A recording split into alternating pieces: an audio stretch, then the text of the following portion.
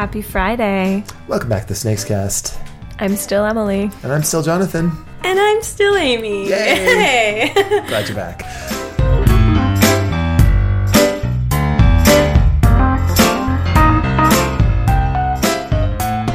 Okay, so where were we? We were talking about how games like Geek Out and 5 Second Rule, where you just list a bunch of stuff, kind of supplant some trivia games, but not really. Jonathan, we were talking about that off air. We were talking about, for a minute... I'm pretty sure you were in the middle of a fight to the death. Yeah, we were arguing, and then we stopped Oh, that's right. arguing. Emily was being wrong about Quizniak. It's like having Coco on here again. I saw two very passionate game experts politely discussing their love of Were you in the same games. room? I feel like it may have been elsewhere. Yeah, maybe. Let's see. Well, Scattergories is a really popular game that I think ought to be fired because it's just so antisocial. I mean, it's like being in detention. The players are all sitting there doing their homework, not talking to each other, writing not down looking at each lists other. of words. It's, ugh.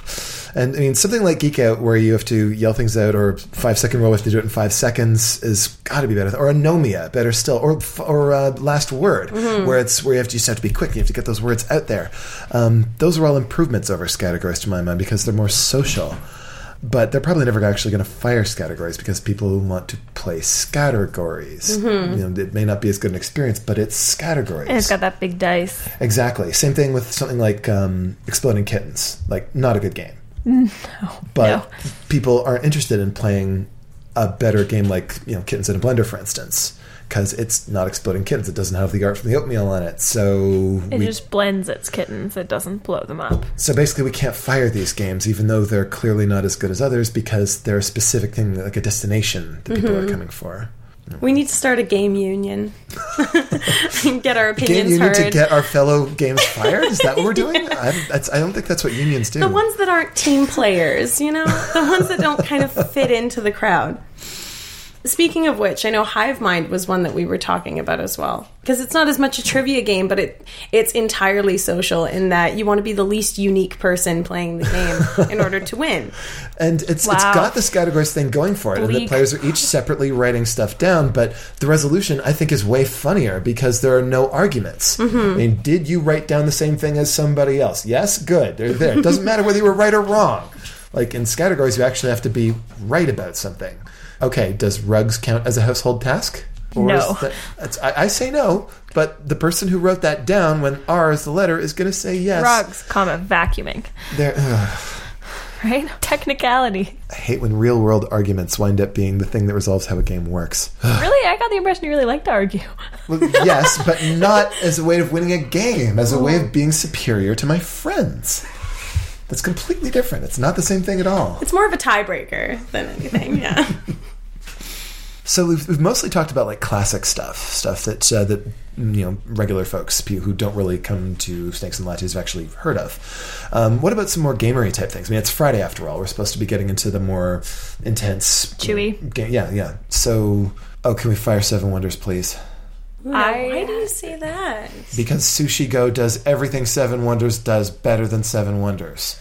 It's like, okay, so let's take this game, which has a needlessly complicated resource system and a needlessly complicated scoring system, and throw it and create something that's way cuter and has all the same decision points, all the same crunch, all the same interest, that takes way less time to learn, way less time to play, is just as interesting, and is better in every possible way. Yeah, that's definitely what I think when I play Seven Wonders is I wish there were more cute fish in this. I will say, though, that for some people, the crunchy theme of Seven Wonders might be the appeal.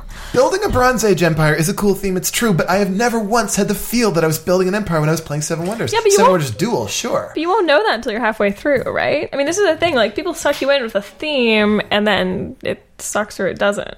Depending, but then halfway through the game I get disappointed because it's like you promised me an empire. You promised me an empire, and what I have is a collection of completely unrelated cards with a convoluted scoring system, and I don't feel like I'm the ruler of a great dynasty in the realm of Giza building pyramids and stuff. I just Now that just sounds impatient. Rome wasn't built in a day, you know. Well, if I'm gonna build an empire, let me build an empire. Let me play something like I don't know, Civilization, where it's got an actual civilization you can build. I mean, even Roll Through the Ages, which is a much lighter sort of game than that. Even Seven Wonders Duel does, or any other drafting game like Blood Rage or Ancestry or Dan Legault. Sorry, if you're listening in the audience, Fury of Dracula is fired. Spectre Ops does everything Fury of Dracula does in about a fifth the time. Do you have any strong feelings about first versus second edition? First edition Fury of Dracula was actually a much different game and a much simpler game in a lot of ways. Second edition was the big Fantasy Flight sort of redux, Kevin Wilson, and it really kind of blew the doors out in an age when big, complicated, sprawling games were the fashion. And then there's the third edition, which sort of simplifies it back down again. But I'm sorry, Spectre Ops is better than all of them. That's fair. I'm just curious from the perspective of, we've been talking about, games firing different games, but what about, games firing themselves by being reprinted and made better? Sure. Or worse, maybe Edition 1 fires Edition 2 if you can get your hands on it. I don't think there's anybody on Earth who plays Twilight Imperium 2nd Edition, because the third one just completely eclipsed it. I mentioned Blood Rage a second ago. That was in some ways a revisiting of an older game called Midgard, which nobody's ever heard of, and yeah, it's not that surprising. Shall we fire Dixit? Ooh, so many games with pretty art where you're trying to guess what the picture means. And what does it mean? What's it really mean? Okay, all right. So who's going to take Dixit's office then? I think a lot of games have taken the same idea of trying to communicate through really vague, abstract artwork and done something a little bit different with it, which is really cool. Yeah, so we've talked about Mysterium, and there have been sort of some other new ones coming out since then. There was When I Dream. There's another one called Dreams. There's another one called Muse. Yeah, Muse I'm a huge fan of right now. What's the story there?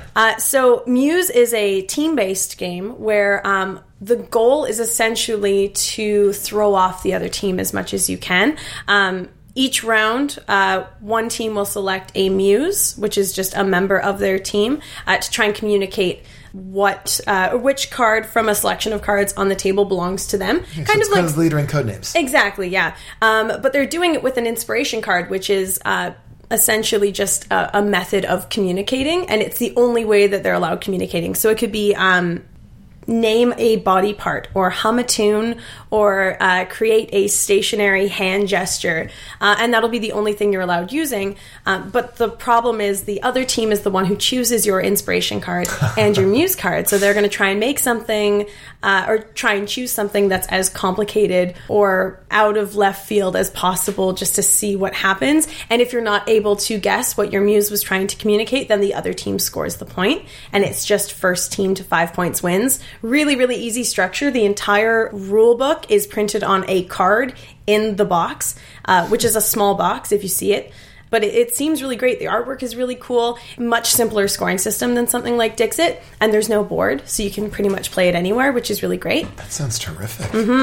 No, I don't mean to talk so much smack about Dixit, but I honestly think it might be a little overplayed at this point. I feel like people are doing some cooler things with the same idea. It was a really, really special game when it first came out. We'd never seen anything like it. And I guess being a forerunner makes it vulnerable to that syndrome of somebody else coming along, taking this brilliant idea and sort of going to the next level with it. Because especially once something has been out for a little bit, you can see the way people sort of react to it and what works and what doesn't. And, anybody that's played Dixit more than 2 or 3 times has thoughts on what they would change to Dixit to make it a little bit different, right? Same thing with chess. I mean, so many new game designers, the first thing they want to do is make a chess variant. But because I think they can do chess better than chess, which is probably impossible. That could actually be a series in and of itself if we wanted to. The first game that was ever fired for me was Bang. Right. And I'd never actually played Bang because when I wanted to play Bang the Dice Date game had come out. And my dear sweet friend... Good for you. Yeah, exactly. My dear sweet friend showed it to me and he was like, here, now you never need to play Bang. And I'm like, but I want to play Bang. He's like, no, you don't. Really don't. Believe me, Bang the Dice game. which I totally agree with. Having still never played Bang, but like watched Bang be played and like poked around the box. Why would you ever have a deck of cards when you could just have a bunch of dice with beer steins and arrows on them instead? You know, I think the dice themselves fit a lot more into the theme of the kind of Wild West, atmosphere you're trying to create. You never know what's going to happen, and so there's less, I guess, familiarity in dice. You really don't know what you're going to get. Unfortunately, I haven't had a chance to play either of them, I will admit. I've played a lot of games that try and do similar things, and I've had a lot of discussions with people, mostly just people warning me that the original Bang game is farly inferior. Here's how your turn is going to go a lot of the time when you play the original Bang. You draw 2 cards, and then not much of anything happens. Next player goes. That never, ever happens in Bang the Dice game. Every turn matters. And the other thing, too, is that in Bang, your character's special ability, your unique power, is something that might come up a few times and might have a minor effect on the game. Everybody's unique ability is important and does something quite significant in the dice game. Because there are a few other things to worry about. It plays a larger role in what goes on because there's simply less there. The game itself takes about a third as long to play. You're fired, Bang, but... It's a case like what you were saying before about new versions of games, new editions of games supplanting the old ones, because they've had time to understand what works and what doesn't and create something that does itself better than itself. That's it for this week. And just like me, you can be comforted that a series of podcasts entitled You're Fired were not about Donald Trump or The Apprentice, like my first immediate thought was when Jonathan said those words. Come join us next week when we talk about meme board games that come from the internet. I'm so excited. It's going to be probably the dumbest episode we've done so far, and I hope that you're as thrilled as we are. It's either going to be totally awesome or a complete disaster. Either way, we'll see you then. Thanks for being with us, Amy. Thank you for having me. You can get in touch with us at podcast@snakesandlattes.com for whatever you could possibly want to get in touch with us for. The SnakesCast is produced by Dax Audio, and music is provided by Ben Sound. Opinions expressed on the podcast belong to Jonathan, myself, and our guest, and nobody else's. Bye. Bye.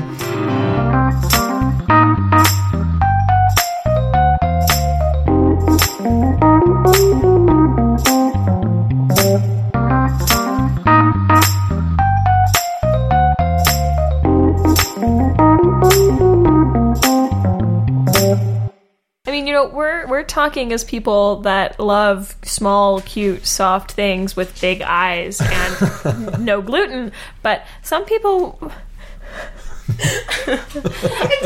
gluten come from? Someone needs to put that on a board game box. Sushi, sashimi, seaweed, edamame, tempura. Not like... Some of it's no gluten in it. Come to that, soy sauce. Okay, that's fair. You can edit that out. I was just thinking. That's totally going in the show. I was trying to think of other things to describe sushi, and I was just like, no grains.